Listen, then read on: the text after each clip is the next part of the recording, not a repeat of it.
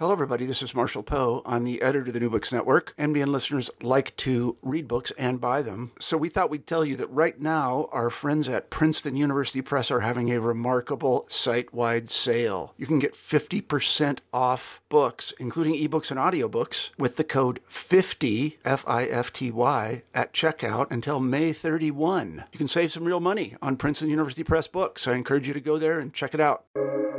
Welcome to the New Books Network. Hello, friends, and welcome to New Books in Irish Studies, a podcast channel on the New Books Network. I'm Avril Earls, and I'll be your host for this episode. Today, we'll be talking to Margot Gale-Backus and Joe Valenti about their 2020 book, Writing the Unspeakable, The Child Sex Scandal, and Modern Irish Literature. Margot and Joe, welcome to the show. Hey. Hey. Thanks for having us. Glad to be here. Yeah. Margot Backus is a Morris Professor of English at the University of Houston, and Joseph Valenti, Joe, is a UB Distinguished Professor of English and Disability Studies at the University at Buffalo.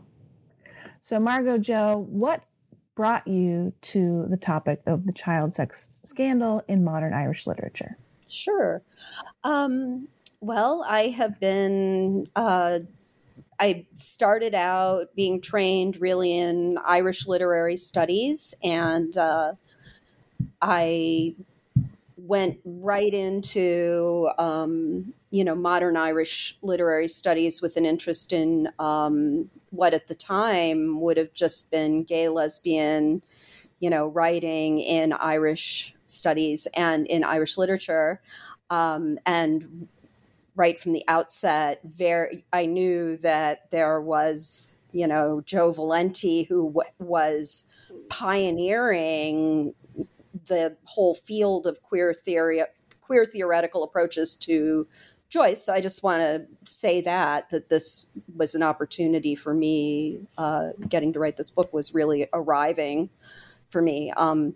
But my first book was on heterosexuality and the sort of creation of the nuclear family and the advantages that gave to the capacity to extend colonial settlements and to hold identity in place, to create the irrational situation of people who believe themselves to continue to be British, whether they're living wherever they're living. And then only did I gradually, by my second book, I had transitioned into Joyce studies. And then this was my third book, which in many ways brought together the trope of child sacrifice. Was in Anglo-Irish Gothic was the first thing I looked at in my first book. The second book was on James Joyce and Scandal. And so it really worked very, very well for me to then go to a book that was about Irish sex scandals involving children and to write it with Joe. Yeah. I began actually as a romanicist. My dissertation proposal in Romanicism is probably still on file at my PhD given governing university, but I switched at the last minute because I actually had a fully formed idea for a dissertation on Joyce, which became my first book, James Joyce and the Problem of Justice, which was what I wanted to do in that book was to articulate in a way what had two strands of Joyce studies that were out there. One that were out there and had recently emerged in the 1980s. One was a sex gender investigation of Joyce, and one was a post-colonial investigation of Joyce, and Justice was about articulating those two. And I got interested in that point in how those things, how sexuality and colonialism came together. And that's a lot of what my second book, which was on Bram Stoker's Dracula and Irishness, was about, and how the vampire coalesced these issues. And then I got interested by way of doing queer studies investigation of Joyce, and basically, I think fair to say, calling out the Joyce world for its heteronormativity, which it clearly was about in the 1980s and 90s. I grew interested going through that. Grew interested in masculinity studies and started pondering why Irish studies generally didn't really take much account of masculinity as a gender, but let it pass unmarked, which seems to me to be the very seal of patriarchy, is to do that. And so wrote a book on manhood in 19th and 20th century Ireland. And it was through, as Margot reminded me the last time we did something along these lines, it was by way of Joyce that we came to this larger project, that we were invited to write an essay and a collection on Dubliners. And we chose as our story an encounter, one of several stories actually in Dubliners that are about the possibility or the reality or the specter of child sexual abuse. And once we sort of came together and wrote about that story, we, on the one hand, I think we came to the conclusion that we made a good writing team, that we had a method that worked for us, and at the same time we realized that this question of child sexual abuse that we were interested in within Joyce world was, of course, this huge deal going on in Ireland, particularly by way of its various institutional enactments. And we began to just put together reading lists for ourselves. Oh, this book might work. This book might work. This book might work. That reading list exceeded the reading list that is in the book itself. That is, that there are just too many novels, which testifies to exactly how grave and pervasive the problem of child sexual abuse was in Ireland, and how aware a certain segment of the Dublin and more largely the Irish intelligentsia was of this problem, and so we started writing our book, and I think it's fair to say, and I think Margaret will agree with me, we are really pleased with the way the book came out. Yeah, we just are. I want to say that that I was reflecting to a person who he was going to read our book for his own work, and is Irish, and he said, unfortunately, there's some of the things that you're writing about, in my own family history, and I think he just wanted to read something of mine. I think that was what the conversation was about. And I said, don't necessarily read this book if, you haven't done, some of the work of healing whatever has happened to you. And what I said that I thought was really interesting to hear myself say is, I said, I think that the thing about our book is that it's actually correct. It's right. And I think it's going to take even me a whole lifetime to fully absorb the implications of that, let alone how long it's going to take, anyone else to, I'm just starting to see this book as a very slow burn, because it actually pulls together things that are held apart by very strong, almost magnetically, whatever you call it, when magnets are turned in the opposite way so they repel each other, that there's this kind of anti-magnetic force field that demands these things not be put together. So yeah, I love this book. I think it's amazing to have written something that I'm going to be myself learning to live with for the rest of my life. I do think that speaks to what I would have said if someone asked me what was the difficulty in writing this book. And the difficulty in writing this book was never intellectual.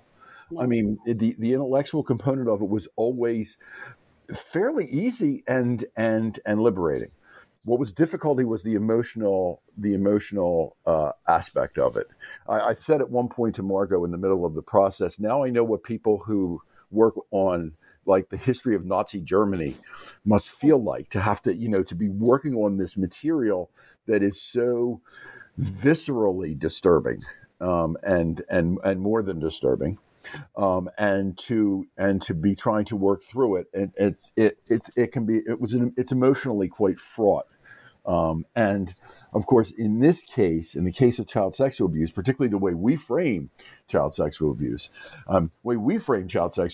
makes it all the more, because we frame child sexual abuse as, and this I think is the paradox, is that people look away because they identify too closely, not because it's other. They want to other it as much as possible, but because child sexual abuse is grounded in all of our family romances and the fact that we become human subjects through being sexualized in a family romance, right? And that's what is tapped into and exploited in child sexual abuse.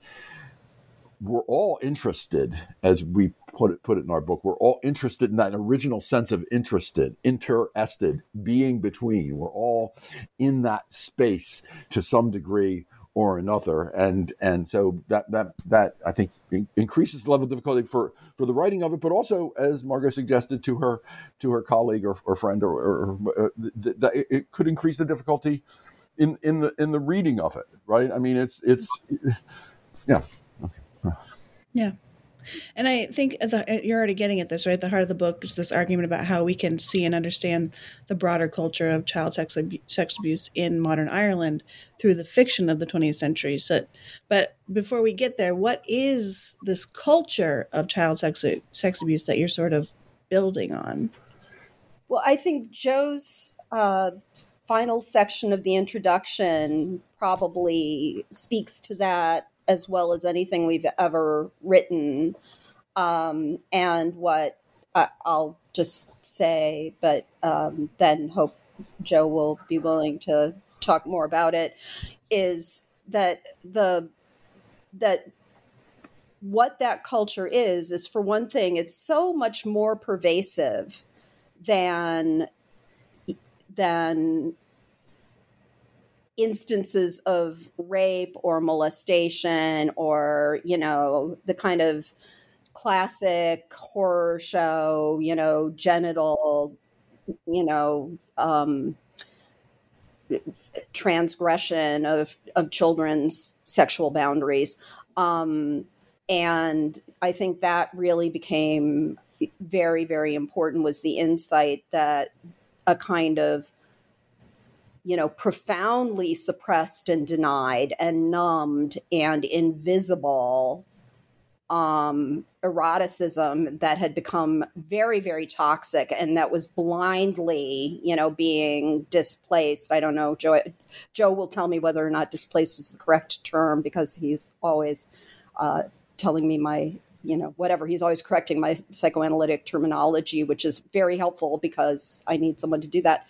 But anyway, but it's being channeled into a broad range of forms of child abuse. That sexual child abuse becomes child abuse. I think that the culture of child abuse, I think we might say, works like this. Children are idealized in Ireland, particularly in Ireland. And that idealization is fueled by a current of denied and displaced eroticization, right? But the very eroticization that fuels the idealization of children also means that individual children or in groups of children are disposable. They are useful. They are instrumentalized, right? You idealize someone to instrumentalize them. You don't idealize them. You never idealize somebody for their own sake. You always idealize them, whether you know it or not, because you have a purpose. That purpose is largely unconscious, and the purpose can be manifold.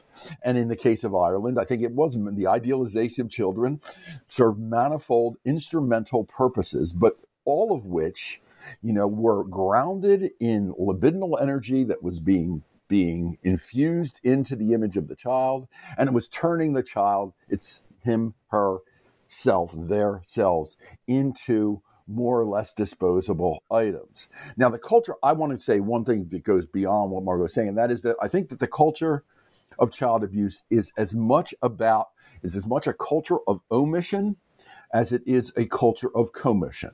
Right? It's not just the abuse, it's the connivance. It's the Foucault has this great thing, the difference between killing people, letting live and letting die, right? And so I think that one of the things that happens in child sex abuse is in Ireland, in this culture, that makes it a culture, is that there's a letting be of the child sexual abuse, a letting be that's fueled by denial, by averting one's eyes, by not speaking up, by suspecting but never going further than that, right? All of the things that make child sexual abuse so profoundly disturbing for people allows them to basically participate in it by omission, by not standing up, by not saying, by not revealing, by not disclosing, by not prosecuting, by not convicting. It's a whole line of things. So I think that's important.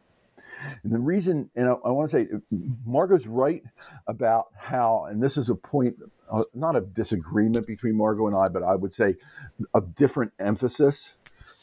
Margot is very taken with, I think her name is Maguire, who I forgot her first name. I'm sorry, Moira. I was thinking Molly, and I'm thinking that's not right. Okay, who argues that child sexual abuse in Ireland has been kind of anchored by institutional abuse, and particularly by Catholic Church abuse. But Maguire's argument is that's a wrong way to think about it, that it's far more pervasive than that, and that it shouldn't be, and I agree, it shouldn't be restricted to that. But I do think that the Catholic Church is the cultural dominant in the child sexual abuse culture, right? It's what was a sufficiently powerful institution, sufficiently powerful to keep it under wraps, and it was the institution that once it was disclosed, made it a distinctively Irish thing, right? And so I do think that there is an important place in our understanding of this cultural culture of child sexual abuse, that there's a strongly religious, church-oriented component to that culture. That and Margot and I talk about this, I think, in certain of the individual chapters, the importance of understanding, and certainly in the Tana French chapter, the importance of understanding theocracy as a bulwark of this culture of child sexual abuse. Are you okay there, Margot? Yeah. Margot's on the move. Okay. There was a leaf blower. Oh, I see. And I did not want it to interfere with what you were saying. I'm so sorry. Oh, that's okay. That's all right. You're kind of in the dark now, though. I know. Well, that's okay, because this isn't a visual medium. No, that's true. Except for us. Okay. Audio. So building on that, one of the things that I thought was really interesting that you point out in the introduction, I think it is that the church and the state sort of dissociate the moral well-being of Irish children from the actual physical well-being of the child. And I wonder if you'll talk a little bit about that. Margot, go. Yeah, thank you. That for me was really the moment of rupture that I perceived. And I wanted to add to what Joe was just saying, how the extraordinary efficacy of the churches, I agree that it was the church that coordinated everything. So I think Moira's work was, just thinking about things at a different level, just pragmatically, were people, and, it perhaps the Althusserian distinction, right, between ideological state apparatus and ideological, state apparatus versus ideological apparatus, would come in useful here, right? The question, or Fanon makes the distinction between, the way people are largely controlled hegemonically within the metropole, but at the colonial periphery, you're, controlled at the butt end of a gun.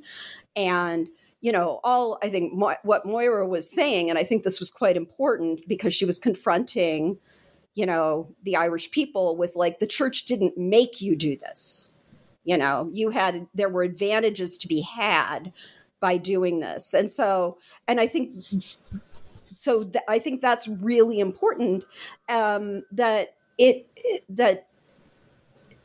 by organizing people's desires in a certain way, which the church had access to from a very early age, it organized people's,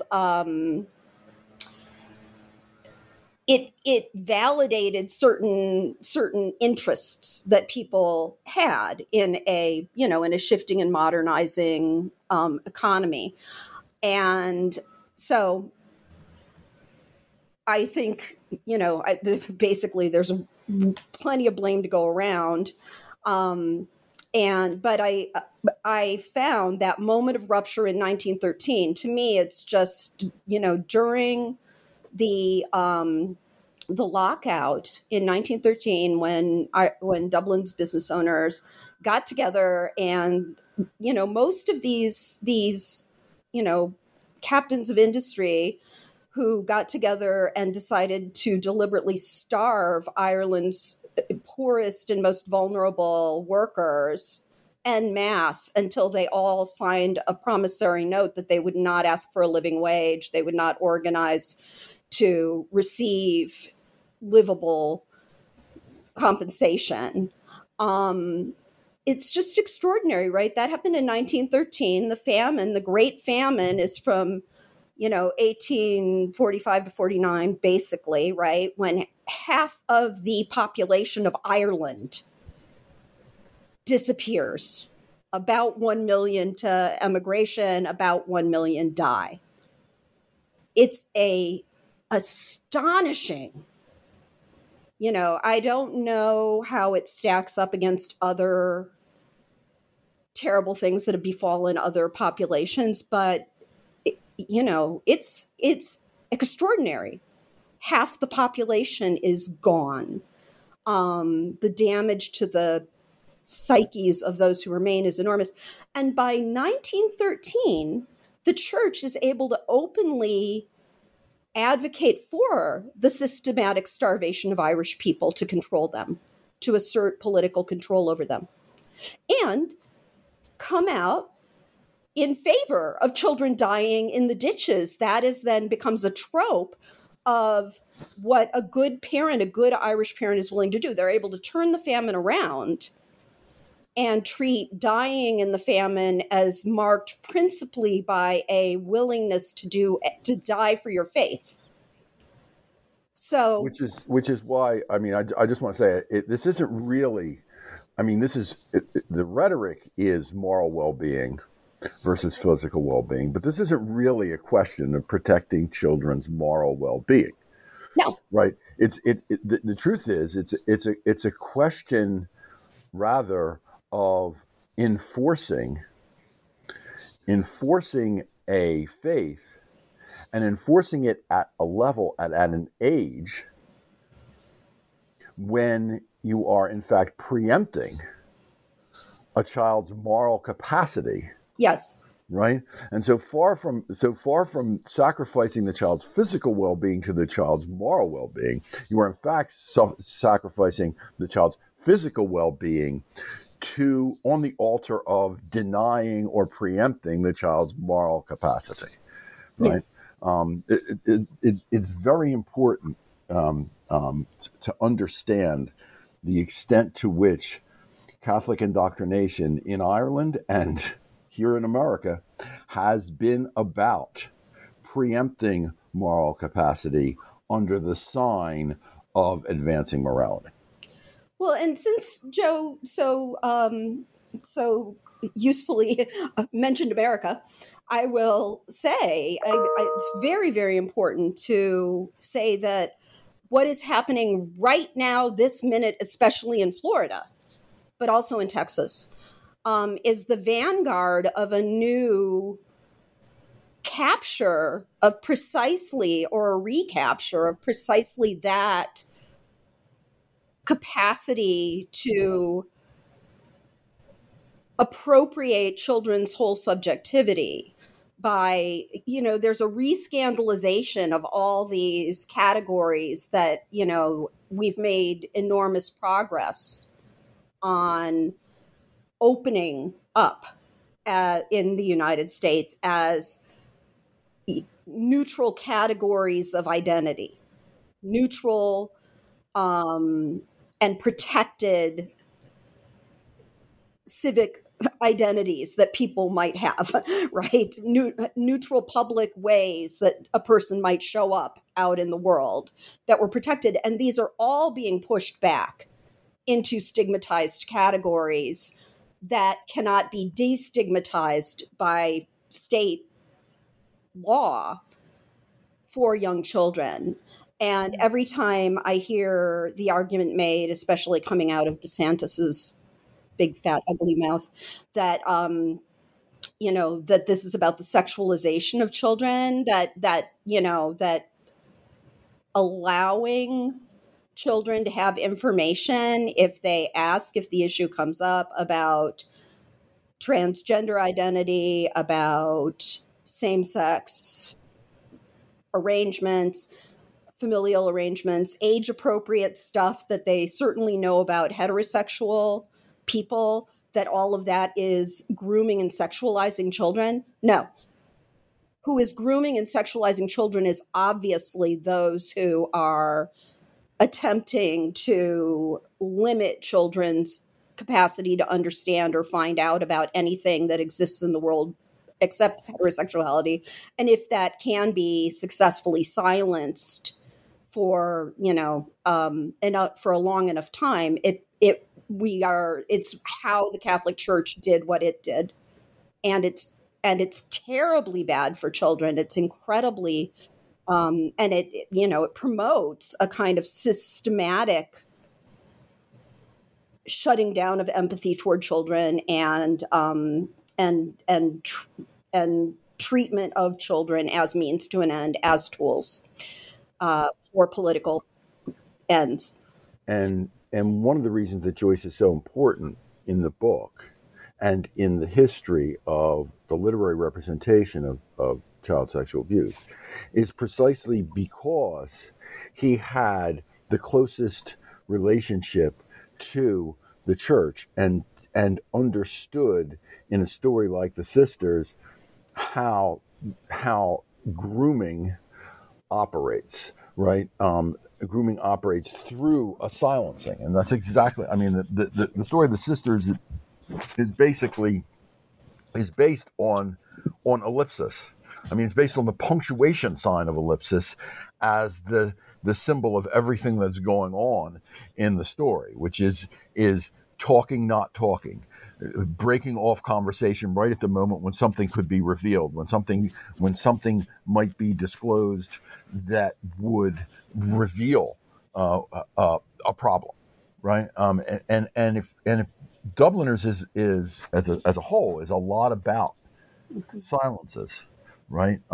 About things being brought to the edge of speech and speech not occurring, right?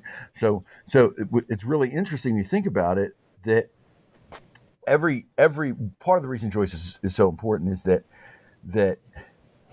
there's an idea in Irish literature that Joyce casts an inescapable and burdensome shadow on the future of Irish literature because of the monumental nature of the work that he produced. But within this one area, whether that's true or not, I don't know. But within this one area, it's certainly not true. Within the area of the representation of child sexual abuse, Joyce proved to be tremendously enabling for subsequent novelists interested in that, which is why, like, the people, Kate O'Brien, Edna O'Brien, Anne Enright, these are people who are, Keith Richards, these people are huge fans of Joyce's work and incorporate Joyce's work in what they're doing through systematic patterns of allusion, precisely around the issue of child sexuality and sexual initiation and sexual abuse, right? And so I think that Joyce built precisely on this question of the force of silence, the force of the pressure of the unsaid, and the way in which silence operates as an actual thing that is working to advance a problem, to deepen or exacerbate a problem, is really interesting. That becomes a kind of germinal space for talking about a problem in subsequent novels, right? So it's very interesting, I think, place that Joyce occupies as a kind of a wellhead of modern Irish literature on this topic. Yeah, and I guess I want to put in a plug for Eve Sedgwick's Privilege of Unknowing, as having mapped out how some of that works. And we cite that work, but I think one of the things our book does that I feel really proud of is identify how literature can be a privileged site for pushing back against that, because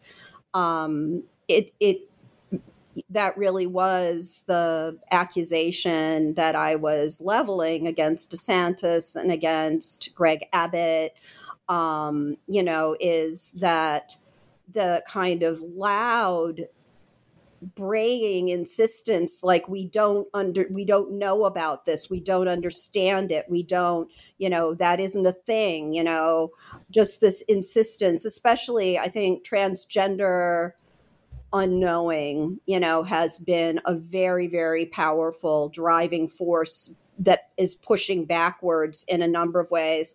But also, this extraordinary, promotion of critical race studies as a code word for a body of knowledge that doesn't exist, a body of false things that if a piece of information or a mode of analysis or a body of knowledge fits under that rubric, that it is by definition a wrong rubric, or it's stuff that it's just wrong. It's just labeled wrong, which is a way of creating silence, on a mass scale, just like anything that looks or could be labeled as this kind of knowledge is not valid knowledge.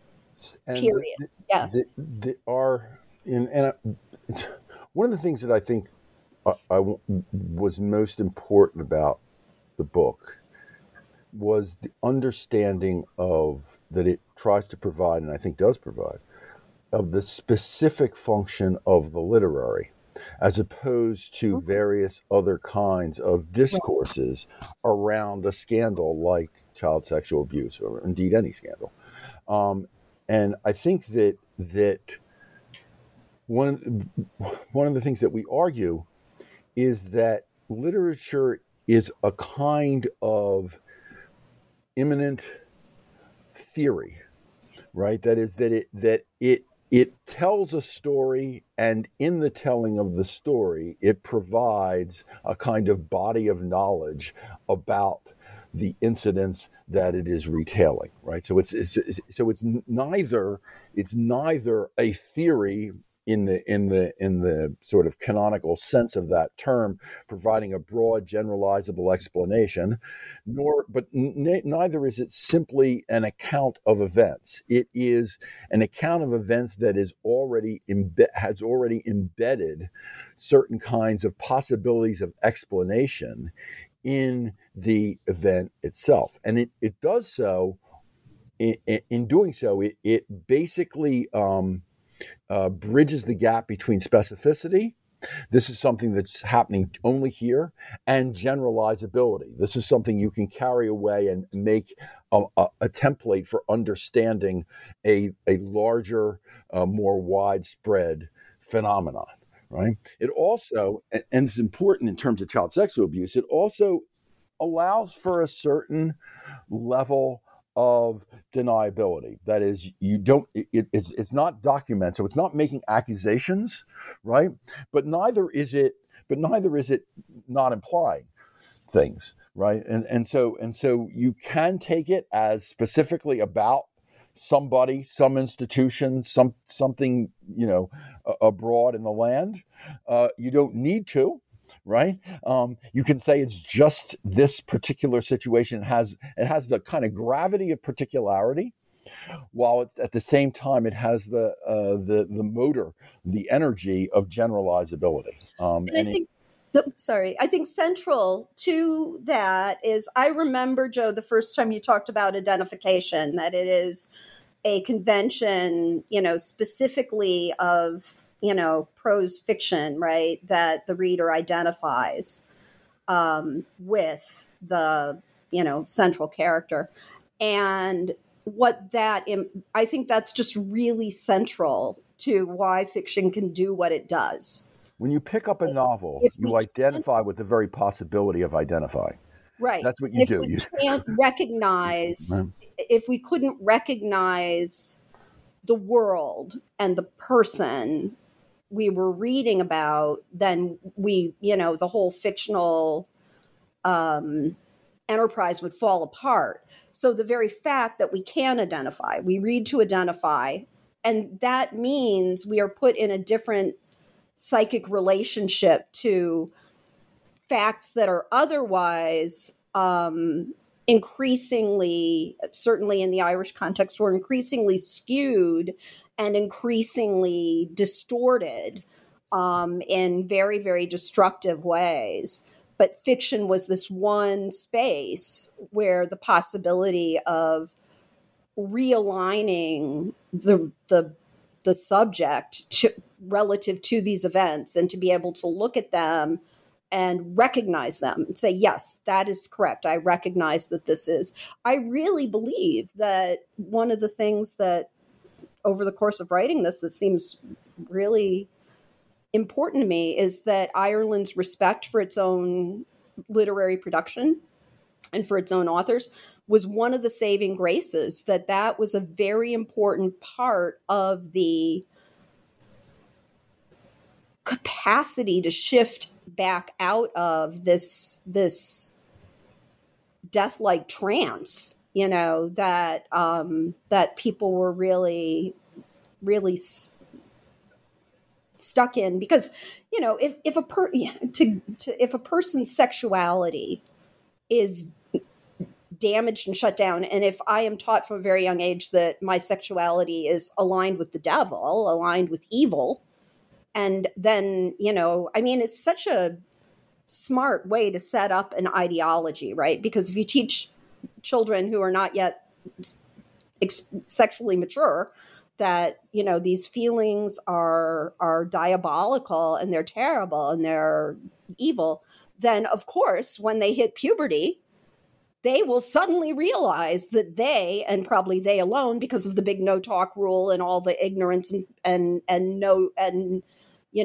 not being allowed to talk, that they are under assault in a terrible and shameful way, as Joyce describes in Portrait of the Artist, from these terrible things. So to teach a person to hate their own sexuality is, you really have them in such a deeply negative way, and that means that all that energy that they are not allowing themselves to feel, or that they are at war with, can be rechanneled, in other ways. So yeah, I think fiction was an amazing resource for Ireland. But really.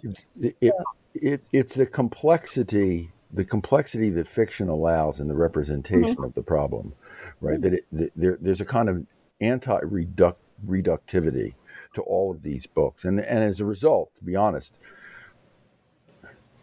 I think our book is challenging. I mean, that is, it works out some very complicated logic around subject formation and sexualization. Some very complicated logic that is at work in these novels, right? And is centered on the language that the novels use to tell the story, right? And that complexity is conveyed, not simply conveyed to the reader, but it operates to have the reader re-experience their own relationship to sexual tutelage, to the formation of their sexuality by forces outside themselves, right? And that's the key element of what is the theoretical concept at the center of the book, which is Jean Laplanche's idea of the enigmatic signifier.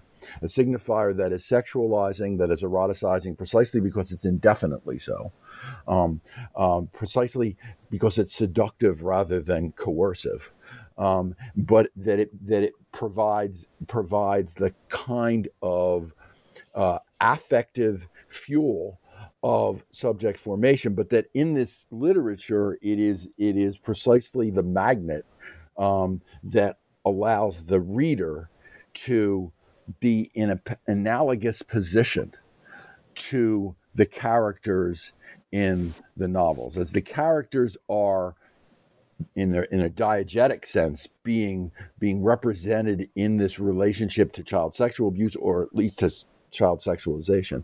The reader is re-experiencing that problematic by their relationship to the enigmatic signifiers. And each one of these books has like this enigmatic signifier, right? And like the X in Ridgway, or Schwarmerie in Kate O'Brien's. Although I want to put a pin in Kate O'Brien and make sure that I feel like I feel that chapter is in a sort of class by itself in the book. So I just want to talk about that in a minute. But fair enough. But one of the things that it certainly has is a particular enigmatic signifier that operates throughout the novel to capture in that imminent theoretical way what the narrative is unfolding, right? So each of the, I think that each of these novels has that, yes. And I think that, Margot may be right about Kate O'Brien's being in a different space than the others. I don't know that we couldn't make that argument for each of the others in some respects. I certainly would make that argument for The Gathering. But I do think that one of the things that the book actually does, which I don't think we intentionally did this. I really don't. I don't think this happened intentionally at all, but it did happen. Which is, if you look at the chapter by chapter, Joyce, while it's institutional, the questions of sexual initiation are very localized at the personal level. When you get to Kate O'Brien, now they're localized within a small community, this community of the convent. Then when you get to Ed and O'Brien, they're localized within a regional community, right? When you get to Keith Ridgway, they're localized within a larger regional community of Dublin. When you get to Tana French, they're in a still larger community of Dublin, its suburbs, and what its suburbs stand for, right? And when you get to the Gathering, now we have an intergenerational thing going back to, so there's a kind of, and as I say, I don't think Margot and I can take credit for this. Oh no, I totally did that purposefully. But I think there's the book widens in scope as it proceeds, which is, whether we did it intentionally or not, I'll say this: it's perfect, because one of the burdens of the argument is that national, ethnic, geopolitical stuff has as its cellular basis, right,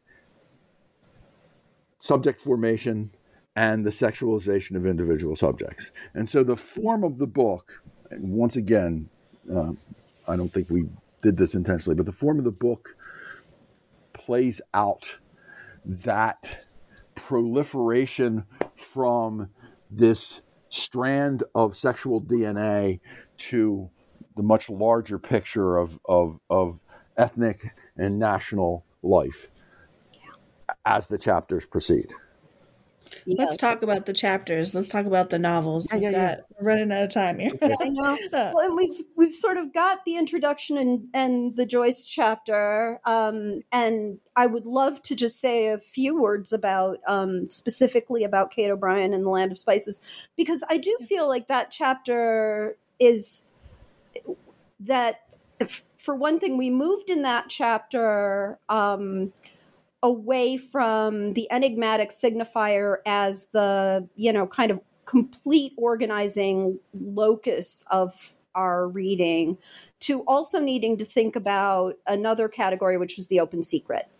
And the open secret is an older category and a different one. It works. It's not that the enigmatic signifier goes away. It's not that Laplanche's account of how, of the process by which the subject is formed through an encounter, an enigmatic encounter with, an enigmatic signifier that is that by dint of being the child's first sort of intuition of adult sexuality, right? And understanding that they have run into something that they are not supposed to know about, that is, both shameful and ecstatic for the adult. And that just kind of that Freud so beautifully captures in the image of Oedipus, right? To see something that is clearly profoundly, instinctually desired, and to put one's eyes out for having seen it. That kind of concentrates in the Laplanchian encounter in, a moment of simultaneous explosion of jouissance and self-blinding, that it's just, but what we get is, so that all is still in play, but prior to, this is a moment prior to the church's, having really fully reorganized, Irish sexuality, and it's looking very specifically at a convent school where older attitudes toward sexuality are still in circulation, and where we get to see a more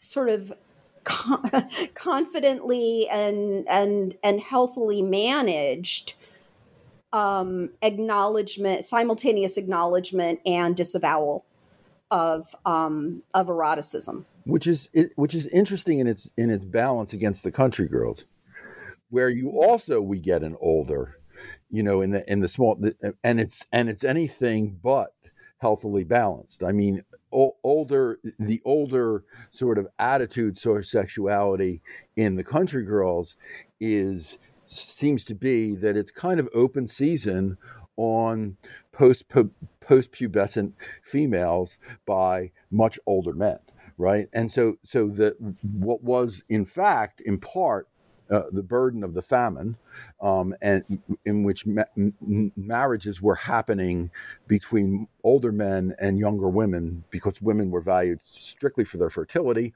and men were valued strictly for their provision. That Country Girls basically pulls that thread out of Irish history and shows how kind of an inertia, a lingering a set of assumptions around mating,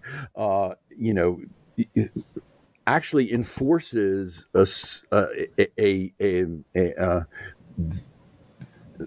kind of Oedipalization of female sexuality in relationship to these older men, right? And so you get, in Country Girls, you get a clear pairing of Kathleen's father issues, which are deep, traumatic, and oscillate between desertion and brutal violence, and her relationship with a whole series of older men, right? And this also is a taking this, these are the middle two chapters, if you like, right? I mean, Joyce is a kind of chapter, and The Gathering is a kind of culminating chapter. The mid-century chapters of O'Brien and O'Brien, the O'Brien chapters, both rely on, they both have this kind of the threshold, this liminal quality of measuring older attitudes towards sexuality and how they have lingered or how they've been suppressed against the more modern attitudes that are assumed in the reader. But right. You like Tana French, so you should ask about that. I know that you like Tana French. No, I do love Tana French. And so obviously sort of the second half of the book, right, is post-EU, post-Celtic Tiger, and getting into the revelations about the child sex abuse scandals, right? So these last three novels in particular seem to be written in a period where these are now conversations that people are having openly. They're not even open secrets anymore. They're just open conversations, and like people are pretending to be scandalized, right? So where does Keith Ridgway's Long Falling and Tana French's In the Woods fit in with this conversation and within the lens of the architecture of containment and all that stuff? I think that Keith Ridgway, I just want to say, I think that Keith Ridgway's one of the most important things about the Ridgway is the idea that there can be such a thing as a participant victim. Right, that being a victim of whatever social ills and whatever structure of social oppression might be weighing on you does not mean that you are necessarily not a participant in that system. And I think that that's what Grace is all about in that novel, and learning that, not just being it, but through an identification with the ex-girl, and that super scandal in Irish life, through an identification, what we might call a balked identification with the ex-girl, an identification that simply doesn't hold, and that she is given to understand won't hold. It won't hold precisely on the grounds that her identification is around gender, and at that level it works, but there's another level, a generational level, at which it doesn't work, in which Grace is, the participant rather than the victim. And I think that novel really challenged what we understood as a crucial part of the moral episteme of Ireland at that time, which is that there are victims and there are predators, or there are victims and there are perpetrators, and never the twain shall meet. And of course, if the culture of sexual abuse is a culture of omission, then as well as commission, then that can't hold. There has to be an understanding that these positions within the culture are labial, dynamic, ambivalent, complicated, contradictory, what have you, and that participant victimage is an important part of a culture of sexual abuse. Yeah, that's, I think, important to one of the. Yeah, and I think that sets us up to get to Tana French and Enright really well. But I did want to take issue with just one phrase that you used, Avril, of pretending to be scandalized, because I think that is not correct either, in terms of, I think, what we're theorizing in the book, which is that scandal is that what's really, really difficult and painful is not only are we all implicated, which, is really by Enright, that Enright is the most, is just the great artist of, well, it's not just that we're all implicated. I mean, with Enright, and I think the main thing with Enright, and this is, we actually even announced this in the book as a new epistemology, of the understanding of Enright, that what is crucial about child sexual abuse is that you have fucked with the child's desiring mechanisms, not just their bodies, but their desiring mechanisms. Yeah. And you have implicated their desire against their will. You have created this gap, this tension, this contradiction between desiring and willing. And you have basically forcibly, coercively incriminated them in something. If you're a sexual predator, you have forcibly incriminated the child in something that only you want, and that the child desperately doesn't want, but you have incriminated their desiring mechanism anyway. And I think that's why. Yeah, that should be, just take that clip, and we should always run that clip when we, anytime we talk about the book, because I think that's the far end, and the far end of the universal implication that Margot's talking about, that we're all implicated in this scandal. At the far end, at the source of the scandal, the act of child sexual abuse itself, there's already this implication of the non-perpetrator, right? Yeah, and I wanted to say that the scandal response then, because of all this, is hardwired. It's not something I have my own version of it. I'm not knowing this doesn't protect me from misunderstanding and misresponding to things.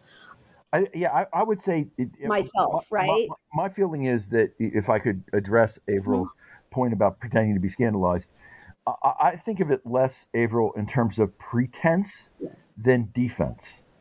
That people are scandalized as a defense against their implication in what they're scandalized about, right? Exactly. So if you're scandalized, you must you have successfully made this thing completely other to yourself, right? Completely, you've completely separated yourself because you're scandalized by it. It's being scandalized is a way of saying not me. Right. Mm-hmm. And so it's a defense against the problem, which is that, there's a we that's operating in a culture of sexual abuse that doesn't let you kind of off the hook, Yeah. And being scandalized is a way of getting yourself off the hook. But it's, as Margot suggests, I think it's almost reflexive. Right. It is reflexive. It is reflexive. Because at one point we said, at one point in Enright, we talked about this. That the hardest truth that Enright is just filled with hard truths. Mm-hmm. And I want to say this. I do believe this. I've said it many times, and I'll say it again. I think The Gathering is the greatest novel to come out of Ireland since Ulysses. I'll just say that. Okay. Now, having said that, it's full of hard truths, and one of the hard truths is that there is an erotic dimension. That erotic dimension may be disgust, it may be revulsion, but these things are not non-erotic, right? There is an erotic dimension to confronting, to thinking about, to talking about child sexual abuse, right? And it's that erotic dimension that you have to distance yourself from, right? Because it's too implicating. And that being scandalized is a way of trying to dissolve that hard truth that we can't even confront this stuff from a space that's outside of our own erotic impulses and histories, right? Yeah. That's a hard truth, right? And that's a hard truth. I think being scandalized, it works to try and defend yourself against, which is why I think it is reflexive, as Margaret said. And that's reinforced sort of culturally and economically, everything, by the larger symbolic order that we live in, right? Like, I will say, I just will put two things side by side, is a memory of when Joe and I were working on that first, early Joyce's early fiction and sexual initiation article, which is really where the enigmatic signifier, like the whole theory, emerged out of that article. And I have this really vivid and profoundly ambivalent memory of like being on the phone with Joe, working out specifically the enigmatic signifier, the fact that adults, sort of have that the child is awakened by unconscious contact with the parents. Unconscious, yes. And talking about that with I think at that time, probably like, I don't know, 3-year-old or 4-year-old daughter on my lap on the phone with Joe, and just looking at the situation and thinking, this is weird. Does this mean I'm like, I'm doing good, or does this mean that I am really a very sick person? Like, am I, like, what is happening? And I still don't have an answer to that, but I can tell you that it took me a very, very, very long time for me to divorce a husband that I was very, very, very unhappy with, because I live in Houston, Texas, where about 3 out of 4 family court judges are right-wing Republicans. And I was on record all over the place talking openly about not just queer stuff, but about queer stuff that deals openly with these deeper issues that could easily have been used in a way that would make me seem like an unsafe parent. And that use, by the way, this is because just to come back to the book, because we haven't talked at all about what Avril wanted, which was she wanted to talk about Tana French. The one thing, but the one thing that's important, the Tana French thing. Okay, so the Tana French thing, I'll say this has a separate space in the book, a space all its own as well, and that space is about what we call psychopathology. Right. Mm-hmm. And the idea of using intimacy, and this is what Margot's afraid of was afraid of or understood to be a problem in her own situation coming up with this divorce, right, is that intimacy can be weaponized, right? And that's what psychopaths, that's what we call this, the psychopathy of everyday life. And this is what the psychopathy of everyday life is about. Bartering on in intimacy. I have a line. I just want to read it. It's one of my favorite lines in the book. When it gets to a general level, when it gets to a collective level, the psychopathy is this. It relies on the assumption of an empathy one does not feel in order to sell plausible lies one does not believe to people one secretly loathes in the pursuit of ends diametrically antithetical to their interests and expectations. Okay, and that's what Tana French does in The Woods, is show the way in which individual psychopathic relationships in which people are bartering on intimacy in order to shore up their own ego boundaries by denigrating or disposing or otherwise depreciating the other, how that operates at the collective level of state formation and economic development through the use of the roadway and what that whole boondoggle, right? And I would love to just throw in that that's another defense, though. Like, I just want to say, like, being scandalized is one defense against implication. Another defense against implication is simply psychopathy, right? Right. Which is to remove yourself from the situation by by trading on the intimacy to dispose of the other. Yeah. One thing that I found fascinating and that it contributed to the focalizing of our reading of In the Woods around psychopathology and its kind of broader political implications is the centrality of psychopathic figures, or at least instrumentalizing figures, in Ulysses with Buck Mulligan, in The Country Girls with Baba, and not just Baba, but all those guys. I know, including the gentleman. But Baba is like this. I couldn't put this in the book because it doesn't fit. But if you read Walter Mosley's novels, he has a figure named Mouse who is a hero. Because he is a stone cold psychopath and will kill anybody anytime, not a problem, which is exactly what you need if you happen to be, a black man in the Jim Crow South. That's who you need as your best friend. That is, to be a psychopath is a kind of superpower. And I think Baba especially, and I do feel that there's significant ambivalence toward Buck Mulligan. Buck Mulligan, one thing I'm noticing about him more and more is I'm not sure, even though he says terrible things all the time, he doesn't say things that aren't true. I think that almost always, including that Lady Gregory is like Homer.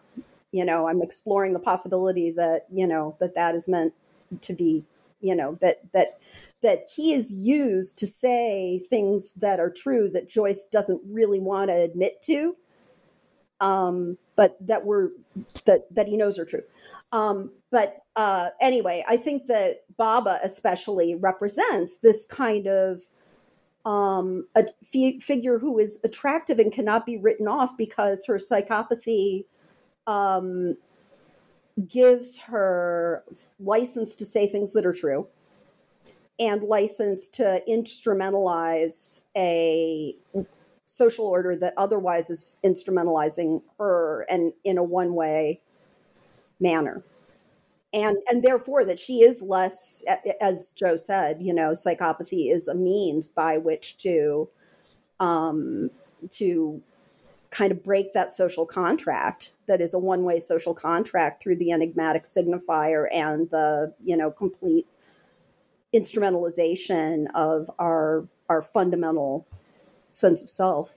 Only in Tana French, it's not one way; it's everybody all the time. Yeah. It's reciprocal psychopathy. The criminals are psychopaths in this way. The cops engage in psychopathy.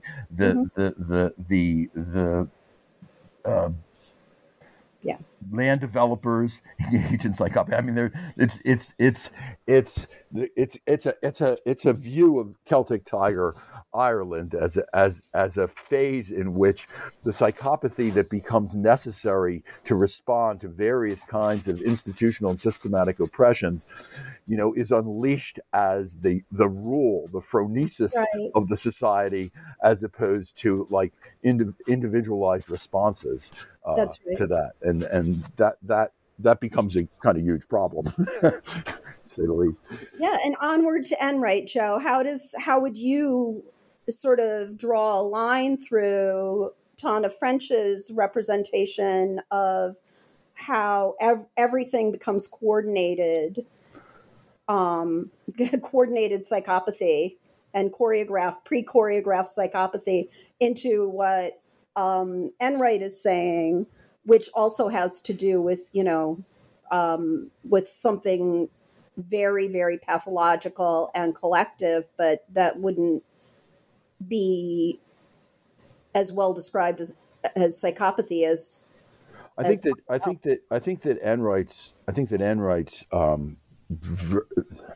the point in Enright, the thrust of Enright is to focus much more on the difficulty of disentangling yourself from the culture of sexual abuse, the difficulty of witness, the difficulty around uncertainty as to the parameters of the sexual abuse, and also the way in which sexual abuse originates in family formations. Whether the sexual abuse is committed by family members or not, it originates in family formations, which is why she has to make Lamb, the landlord, actually a person who has a sexual relationship with Ada. She has to turn him into a family romance, right? That it originates in family formations, and that our ways of trying to resolve it tend to repeat it.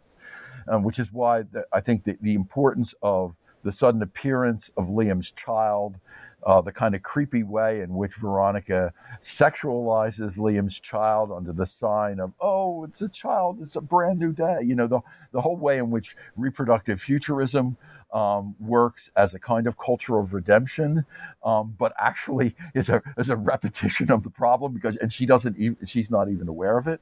I think that Enright is really committed to how the damage done through child sexual trauma is so unconsciously metabolized that it becomes very, very difficult to not repeat it in a variety of ways, right? I mean, I think that's a crucial aspect of it, right? And so I think that for Enright, there's no easy way out.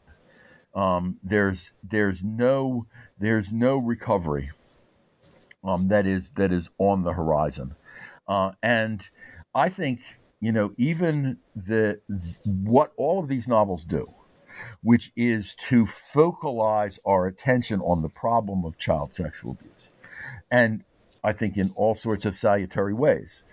I think that when we get to Enright, her whole use of Brendan as this figure of disability whose institutionalization is every bit the scandal, right? And yet doesn't receive anything like the attention, right? And whose very poignancy in the novel involves the anonymity of the victims rather than the recovered individuality, suggests that even our full-on attention, our full-on advertence to the problem of child sexual abuse is not without its own consequences, unintended consequences that are obviously not all that they should be, right? And the way in which, what Enright brings us back to is, why did we finally get to the point where we could do this?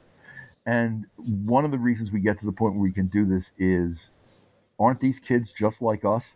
This is the implication. We're all implicated.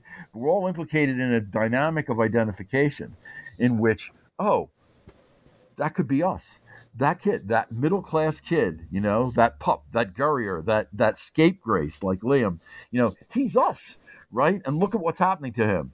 That leaves the Brendans that we don't see as us, the disabled subjects that we don't see as us, that leaves them out in the cold of mass graves.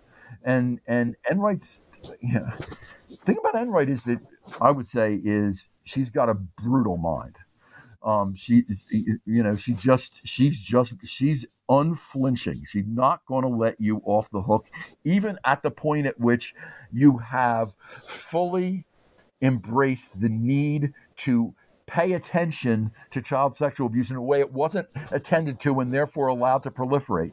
Even at that point at which we finally we're paying attention now. And it's, oh yeah, but why are you paying attention? And what are the implications of your attentions here when you weren't attending there, right? And so I think, I think that Enright is she's a heroine of, in my view, a literary heroine of refusing to let it go, right? just refusing to, just persisting in the inquiry or the inquest, if you like. Would it be okay if I talked a little about, you were going to ask us at the end about where our work was going, and I think this is sort of a good segue toward a couple things. No. So I think as we wrap up, I just want to say, because we've taken enough of your time for the day, and obviously we could talk about this book and these themes and the implications and what people can take away for hours. But before I let you go, I'd love to know what you're working on, what projects you're going with. And Margot, why don't you lead us off? Yeah, well, I thought about a lot of things listening to Joe talking about Enright, and I thought about the end of Gulliver's Travels and Gulliver's Horror when he realizes that he has actually been, that his own body has been appropriated in the reproduction of yahoos, and which, to me is just this really, really amazing kind of representation of biopolitical appropriation and the ways in which once we get biopolitical appropriation sort of directed along certain lines, how both misrecognition is inevitable and also how even recognition, doesn't offer any way out. And I also thought about, in some recent work I did on Kaylin Hogan's Republic of Shame. Is it Republic of Shame? Yep. Yeah. Fabulous, really great book. Very, very stimulating. And it led me to think more about the inevitability of various societies, pre-modern and modern, having to deal with being able to, sustainability, right? How many people are sustainable? And, I think one of the fundamental, we've got a kind of Malthusian problem here that I think is fueling the inevitability that dehumanization will continue to go somewhere. And when we shed a light on something, we're going to, other places are going to go dark.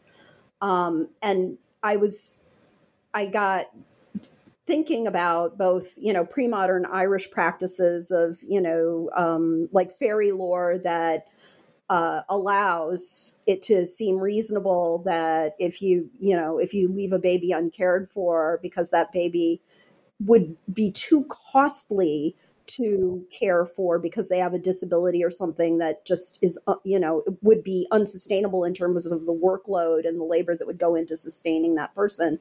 So they're allowed to die. And then you say, well, the fairies took them and left a changeling. And I've always been interested in child sacrifice in Igbo, as represented in Igbo culture, and Chinua Achebe's Things Fall Apart. So I went back and looked again at the fact that it's women who have a predisposition to bear twins who've had to throw away, set after set of twins in the bush who become the first converts to Christianity. And I just had this little inkling, because Achebe never says what kind of Christianity is being purveyed in that particular area of Igbo land. And I looked up where Achebe came from, and I looked up who was doing the missionary work. Sure enough, Irish missionaries. And it feels to me really, really interesting, right? That we have these notions still, I think, of pre-modern savagery and abuse of children, because there was this just dispassionate sense of, one way or another, like if you can't, if the group won't keep its head above water, if there are too many children or whatever, these are our practices for dealing with that, infanticide or whatever. And then the notion that modernity is so much more compassionate, but what modernity is vastly more ambitious. Hogan traces out this movement into, industrial modernity in Ireland, leading to these giant orphanages into which children were forcibly put, often against the will of their parents, and as a way of like grooming society, shaping Irish society, choosing whose genes were and ideas and cultural attitudes would persist. And so adoption was fine, or they could be put in orphanages where the death rate was over 50% within a year. And either was fine. Either the babies just sort of passively died, or else they got put into families that we do want that kind of ideology and cultural identity to keep going. So you can use this baby as a vehicle for that. So these are the things that I'm sort of thinking about now. And I also will just say I'm working also on the ways in which open secrecy has shaped Joyce studies. Because I started with the question, how was it that we ever were able to read Joyce in the classroom as though he was, staunchly heterosexual and staunchly, patriarchal and normative in all these ways that early Joyceans often took pleasure in feeling that Joyce legitimated their shitty views. And what I found was that actually I think Joyce has prospered because he allows for two books, the keepings of two books, right? One being what you say in the classroom, or what you say when you're giving a presentation where deans might hear what you say. And one being the conversations that are happening, among Joyceans. So there's this pleasurable sense of secrecy that is a completely different Joyce. And obviously that is all shifted now. The secret Joyce has now, become the most important Joyce in our publishing. But for a long time, I think that's how Joyce prospered as a figure. And I think that that's really fun to think about and really interesting. Okay. So, should I go? Okay. So what am I doing? So I'll tell you what I'm doing. I'll be quick. I want to hear. I'm going to Ottawa to do a book event with the Irish ambassador to Canada on Dracula and colonialism. I am going to keynote a James Joyce and psychoanalysis, one of the keynotes, for the Dublin Psychoanalytic Society. And I am working on two co-authored pieces, one on social death in Anne Enright, and one on autism in Irish novels, which also involve changelings, which is not only a definitively Irish trope, but it's also a definitively autistic trope. I mean, autistic parents often say that their kids are changelings and whatnot. So doing a couple of novels on that. And then we have three edited collections coming out. One is about the Irish Revival, using complexity theory to understand the nature of the Irish Revival. One is on Irish shame, and one is on Joyce. And that one is like an honor. It's a tribute to Margot Norris. And so they're all three coming out, one after the other. Boom, boom, boom, boom, boom. Wow. And so that's what I'm doing right now. And Joe and I both have articles on Lestrygonians coming out. That's right. Joyce That's right. Studies Annual, which is really cool. We both wrote on Lestrygonians for That's right. That is coming out, and the 100 as long as Margaret brings up Joyce Studies Annual, where our articles on Lestrygonians, I do want to say that I did have an article that I'm really proud of that came out in Joyce Studies Annual last year, which was called what was it called? Et tu, Bloom, Me Too, Male Masochism, and the Sexual Ethics of Ulysses. So interesting. And yeah, that was it. And was it Air Ireland that had Joyce in the Age of Trump? Because that's another article that deserves a plug, I think. Joyce in the Age of Trump. Wow. Yeah, I'm doing some topical Joyce stuff, or at least I have been. We'll see what happens. But yeah, this has been great. I've really enjoyed this. So. I know, it's been great. Yeah, thank you both for being on the show. And listeners, make sure you get a copy of Writing the Unspeakable, The Child Sex Scandal in Modern Irish Literature, if you're ready for it. If you're ready for it. Yeah, make sure you're making good progress in your psychoanalysis. Yes, exactly. All right. Thanks, everyone. Bye-bye.